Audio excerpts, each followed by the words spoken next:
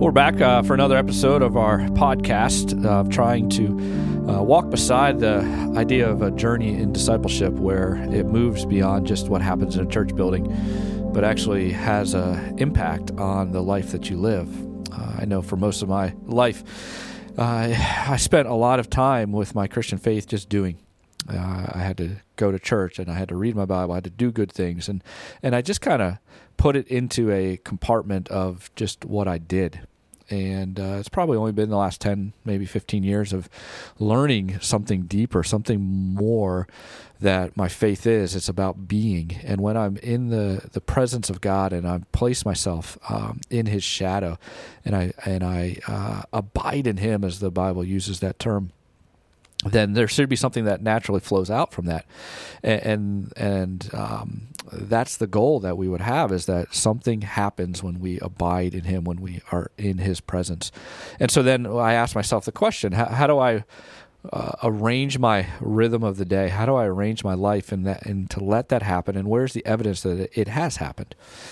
Now, we don't get it right all the time, and that's not what this podcast is for, to tell you how to get it right. But we want to stir conversations. We want to stir your mind and your heart in a way to think through, how can I be with God, not just when I go to church or in a Bible study, but in every existence of what I do, at home and at work and at play, just being with God, and then letting my life just flow from there, and letting the goodness of who God is and be evident to those around me. If you're new with us, my name is Pastor Dan Hertzler. I am a pastor of a church called Refuge Church in Manor, PA, and I've got two guys with me. I'm Ryan. And I'm Mike. And these guys are just here to help kind of facilitate, talk through their own experiences, kind of piggyback on each other, just to kind of have this discussion. Again, we're thankful that you're joining us in this, and hopefully be able to stir that on. We're right in the middle of Christmas. And we've been talking about Advent. I don't know how you are with your history or what type of churches you're familiar with, but a lot of times churches will celebrate kind of the Advent season, simply meaning the coming of Jesus, the celebration of Christmas and the first coming, and then we recognize the fact that He'll come again. And there's really a lot of good reasons to celebrate Advent. Helps us to kind of slow down and recognize, that life isn't just the hustle and bustle of this season. It gets us a chance to kind of stand on the shoulders of other Christians throughout all the generations that have celebrated Advent. It gives you a reminder that God's faithful in His promises. And the one I really like, it helps remind me I'm not created just for this moment in time. Sometimes there's a holy discontent that should come in this season, where although the gifts and the toys and the fun and the celebration is great, it doesn't last, because it's temporal. And we were created for eternal. And so there's an eternity that we long for and can only be satisfied in Christ and the relationship we have there and what is coming. And so I can enjoy the temporal, but I don't become a worshiper of it, or I don't become a slave to it. I don't become just addicted to it because it's temporal. So Advent helps us to go through this journey with that. And I'd encourage you to spend some time with this thought and some of these things that we've been talking about, maybe even as a family. Celebrating an Advent season is a really good thing. We're talking today about the idea of joy. So each kind of Sundays or whatever time your church meets, there's kind of love and hope and faith and joy, some of the key elements of this time. And so we want to talk about joy, the theme of joy in Advent. And when we talk about joy, we recognize that it's not just an emotion. I think a lot of times, and we'll talk a little bit towards the end, how do we have joy when we are not feeling joyful? But we usually just put joy into its own category of just when good things happen, I feel joyful. And that means it's subject to the good things. That means it's an emotion. Where I believe it is an emotion, I'm not saying it's not, but it's also something else as well too. It is a proven truth. And when you can think about, I can feel joy, and yet I can also be joyful when I don't feel joy, that opens up another whole other world. And since it kind of moves life from just black and white to now colors. In fact, when the angels appeared to the shepherds, they were the first to say that Jesus was born, and it's great news of great joy. Now, the shepherds in that moment should have, again, been excited because of the emotion of what was happening in the moment and felt the emotion of joy. But what the angels were speaking of there is something even deeper than that. It was a truth that his life was going to bring joy because it would set people free, and his life would be just a sacrifice given out of love of God for his people to defeat sin and death. That is a truth that we have. And so this understanding of joy in that way is helpful for us, and hopefully can answer that question as we will get towards the end. How do I have joy when I don't feel joyful? But, Ryan, I'll just kind of start with you. When you think of joy and a biblical sense of joy, what's some of the ideas that come to your mind?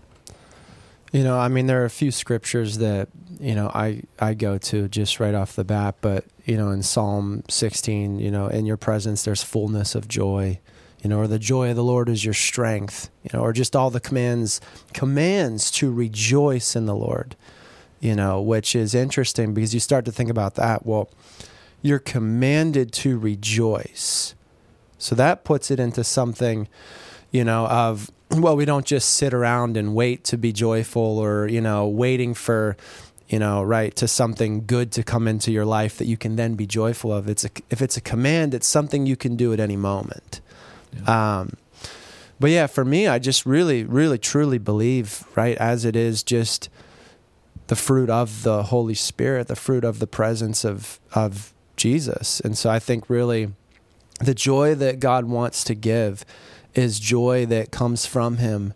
And I think first and foremost, it's joy in who he is, in his constant personhood and nature. Because then you always have a reason to be joyful. You can always be joyful in something that never changes, and it's the changeless nature of God. But I think then it spills over into just other parts of our life is, I think as we recognize true joy found in Jesus, we can begin to enjoy other things in life. Just really out of that, seeing the good, creation of God, being able to enjoy his creation. Yeah. I like that thought, even the joy in the personhood of who God is, who Christ is. It doesn't take away, and we know that we're going to go through hard times. We're going to go through seasons where it's difficult. Yeah. Statistically speaking, December is one of those. I mean, people struggle in December because of a lot of the country's dark or cold. Just a lot of people are singing and laughing, and there seems to be joy around, but you don't feel joy, and so now you feel even worse. I think social media adds to it. Everyone else posting their pictures, and maybe you just they live something different. So there's got to be something wrong with you. Just the loneliness sometimes that people are missing out on family and relationships. But when you say, okay, joy again is not only limited to my circumstances, but it goes beyond that. Now again, that opens us up to another channel, another avenue. And one of them is understanding the personhood of who Christ is. Mike, what about you when you think of joy or biblical ideas of joy? Yeah, I feel like you're just reading my diary right there a little bit. I'm someone that definitely deals with the seasonal thing, even though I'm not on social. And we've taught, I think every episode that we've done on joy before, I always get reminded gently or strongly by you two that it's no, it's not always emotional. I'm like, I know. But I feel my emotions a lot. And so I think about the biblical perspective of it. And it's interesting because at the end of the day, all this comes back to the gospel, which is good news. And why is it good news? I mean, it can be good news to everybody for a different reason, but it is generally in the same bucket of good news for everyone. And I guess where I'm trying to go to with this is, just like you said, does my personal circumstance that I'm walking through right now make God any less good? Yep. Because when God offers the good news to us, he's not coming to us and saying, hey man, you have a good thing going. Why I can make it just a little bit better. Like, why don't you do it my way, and we'll see how. He's like, man, like this is broken, isn't it? Mm-hmm. I fixed it. Here's how it's fixed.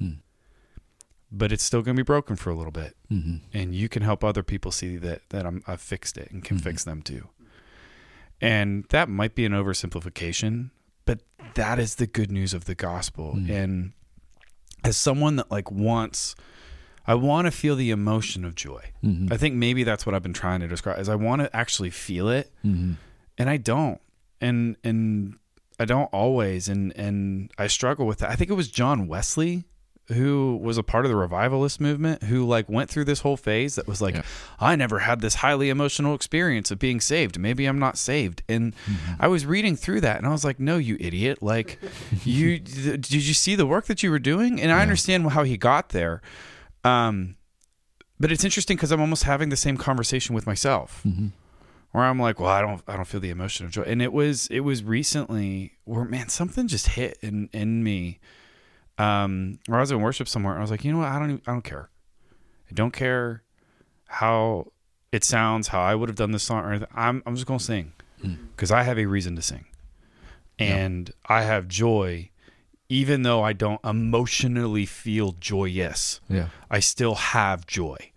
I still have hope. I still have that ultimate security because God is good even when my days are not.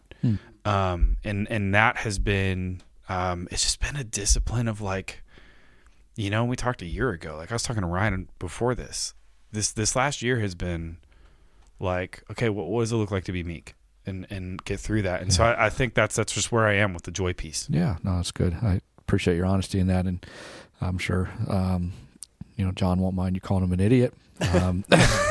Sure, we'll be all right with that. But,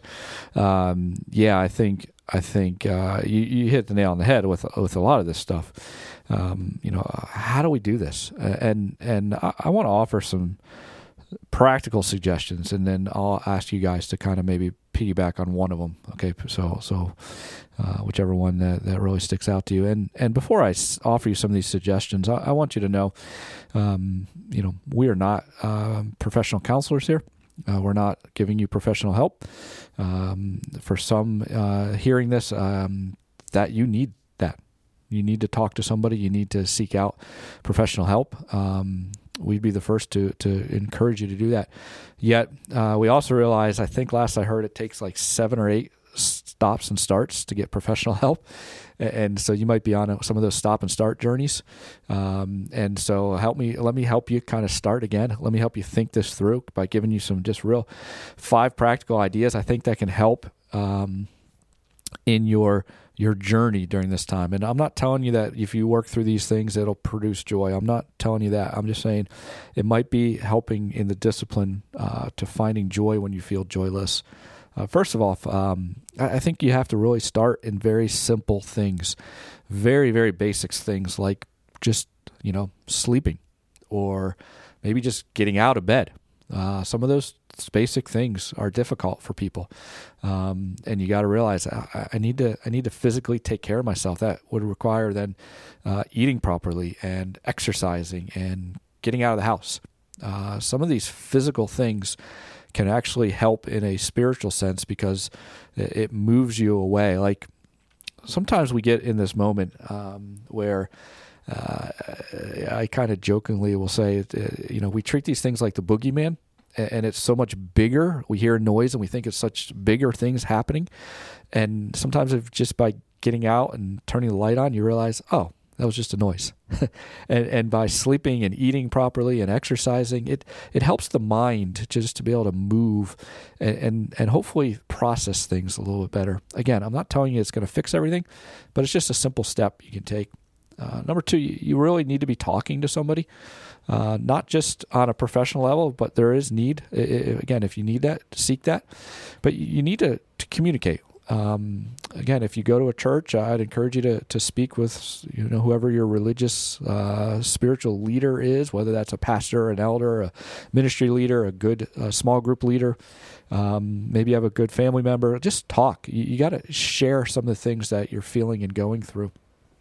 Then I think you got to really think about the mind right now is the thing that is probably the battleground for what you're going through. And so third thing I'd suggest is, find some verses that you really speak to you, and you don't have to know everything about them or everything about all the context. You don't have to know all the Greek words or Hebrew words, but just kind of ponder them, think them through, talk them out, repeat them.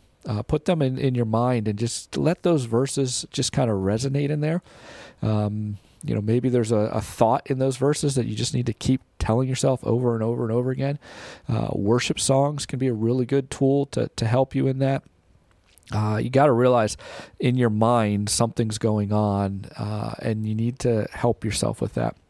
The fourth thing I'd remind you is that everyone has been created with a purpose. And sometimes our joylessness is because we feel like we're not doing anything, or we're not purposeful, or we don't have a reason. And everybody has been given a purpose. So one of the great promises of God is that you were created as a masterpiece. You have an identity, you have a calling. Now, we use those terms a lot when we elevate things like a calling to ministry or a calling to mission work. But everybody has a calling. If you're a parent, you have a calling as a parent. If you're a spouse, you have a calling as a spouse. If you are just a single person, you have a calling in that singleness. It's not just, okay, in the circumstances, then I will find my purpose. Everybody has a purpose. And so remind yourself of that. And if you're struggling to find it, well, then go back to talk to someone you trust and let's move in that purposefulness, that identity, that calling. And then just the last thing, just keep talking to God. Maybe you need to write out your prayers. Maybe you need to journal your prayers. But just keep having conversation with God. That's one of the things that Scripture teaches us over and over again is the psalmists and those prophets and those people that just didn't see things happen around them the way they thought they should, who were living in a time of just great just godlessness. And they were struggling, and they were hurting, and they were questioning God. They kept talking to God. And I think that process can really help us to find joy, because joy is a fruit of the Spirit. And Jesus promised that if we would abide in Him, that we would find His joy. It says, I have told you this, that my joy may be in you. And so something about His joy can be in you if we abide in Him. And we recognize the fruit of the Spirit is joy, who wants to show us the world that's what the Spirit is joy. So I can discover it even in times of joylessness. And so, Ryan, as I share some of those things, what are some practical things that have helped? Yeah, I think the last one for me has really been big, is just, believing that God is not only accessible, but that He wants you to come to Him, and that He is the fountainhead of all fruit, and that the promise was that, not only would He want you to come to Him, but I take that promise in Psalm 16:11 and really believe in your presence there's fullness of joy. It's not just a positive or encouraging word. That's truth. In your presence, there's fullness of joy. And so if there are days when I really feel like just not feeling it, just really have no desire for God. I got no desire really to be around anyone, just those are the moments where it's like, I know I need to run to Jesus. I need help. I'm wounded, I'm injured, God, you got to help me. And then it just one of those things of, I think God wants to meet our needs so much more than we actually ask Him to, and it's just, God, help me. I want to know just the joy of the Lord. I want to know your joy. I want to, God, and I believe this is what you desire, and so I just try to just become aware of His presence and just wait and expectantly wait. God, you will give me joy. You will, because it's your promise. It's your word. So Lord, I'm just here. I'm here waiting on you. I'm going to worship you. I'm going to praise you. And I'm here just like a little child, because I need you. Mike, how about you? I think for me, it's really just an overall sentiment of what you shared, and that is that this is stewarding a discipline and not an emotional experience. That this is more about holding a posture and setting yourself up in a proactive way for, I don't even want to say success, but Dallas Willard says that in the spiritual formation journey, grace is opposed to earning, not to effort. And I think that in the effort of stewarding this discipline, this posture, I think God honors that. And you will find a richer and deeper joy than any mountaintop experience that you've walked through. Yeah. Trust the process in that sense that, and I think that's important. It's probably one we can talk a full podcast on, that Dallas Willard quote, because, if we're trying to earn it or prove it, we've lost sight of the gift that's been given to us. But if we receive the gift, there will be something that comes from that. That's the promise of God. When he said that I've told you this, that my joy may be in you and that your joy may be complete. He's saying that if you will abide in me and follow my commands and trust me in this process, the joy that I have will be in you and you will be in me, and there will be unity, and it will now be complete. So that's the part where I know it feels hard when we're down and we're blue. And we are just having none of this, but that's why just some of the simplest things, that we talked about here can be some of that important stuff. And then once you take those steps, you take some other steps, you take some other steps. We again, not here to tell you this is the magical pill, but we are to tell you that you can trust who God is. And when God tells us these things, as Ryan shared in Psalm 16, or, Mike, and we talk about John 15 a little bit, you can trust God in that. And I don't know how it's going to play out. I don't know what your next journey will be. I don't know what the next process will look like, but I trust God in that. And if we can do anything, we would love to do that. If you want to email us, you can at info@churchrefuge.com. Even if maybe you're thinking, hey, I need to see someone more professionally, and you're around our local area, I could connect you to some people. If you think, hey, I just need prayer right now, we would love to pray for you. But this Advent season that we're in, and the connecting of joy, and the good news of great joy that has come to us and the Savior has been born is a truth that we hold on to. We were talking earlier about Narnia and the Christmas thing, and one of the things they talk about is always winter, never Christmas in the book of Narnia, and the truth is that sometimes we feel that way, that it's always winter and there's never the celebration of Christmas. But the Christian faith tells us that's the curse that Jesus came to break, and that it may still feel like winter, but there's always Christmas. And again, I'm not saying the joy of the festivals, but I'm saying the joy of the truth of Christmas. And so again, if we can help, let us do that. Hopefully, you can understand and experience this joy that we're talking about.